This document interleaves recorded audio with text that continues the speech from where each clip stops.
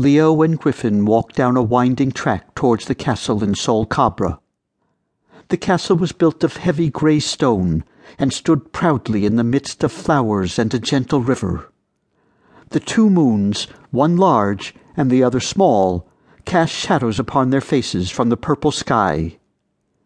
Both men carried swords, long silver blades, which could end a life in a swift move, as they had been trained since childhood in deadly combat.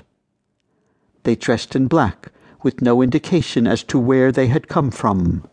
Griffin strode in front of Leo, whistling to himself. The taller of the two, Leo, held less grace in the way he walked. He let his sword glide through the grass before Griffin turned sharply and aimed his sword at his friend's stomach. "Leo, you mindless cretin! Wake up, and don't let your sword dangle into the grass like that. Do you want to accidentally hurt one of the sacred creatures of this forest? After we walked all this way, is that really what you want to do?" "Sorry, Griffin. Relax. Relaxing is all you've done since the day you were born." "I'm sorry," Leo said. Griffin touched one of the butterflies that slept on a giant flower. The butterflies had psychic power, which made the air hum with energy. They sent magic into the earth as they rested. The creature fluttered its wings, letting loose ripples of magic which sang through Griffin as they entered his body. He closed his eyes as he saw the images of men coming through Sol Cabra over the years, how this was a well-used path. The animals came here to dwell in the magic and the love. Yet the men seemed to be hungry for something more from life. Men who were broken, and this was why they wandered toward Sol Cabra.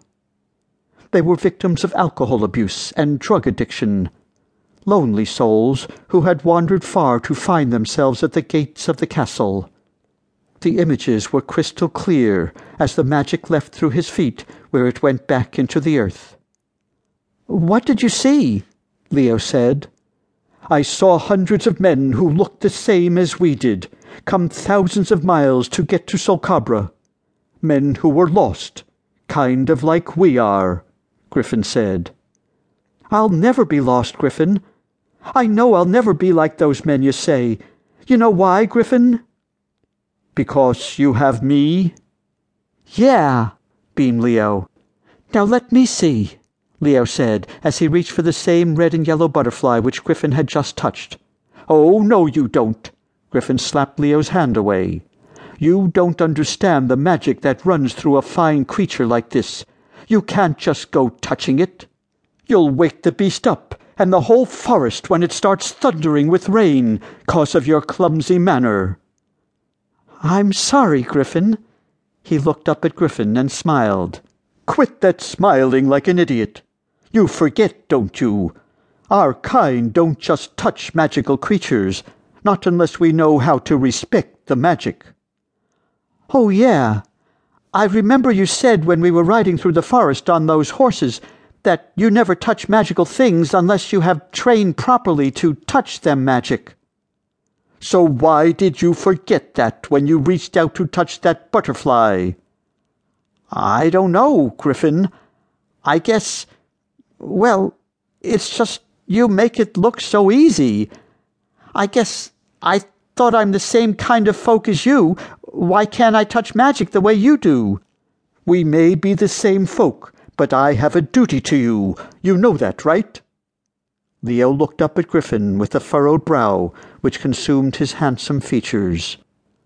"What are you thinking about?" Griffin said. "Why did we travel thousands of miles to come to a castle like this?" "Why? Why is the sky purple? Why do vultures swear at folk when they walk by?" Hey, that's not you answering the question."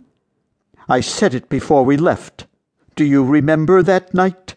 2 years ago in our city on a soft summer night when the moons lay easily in the sky. That was the night I told you. I said, 'Leo, do you want to live?' Remember?"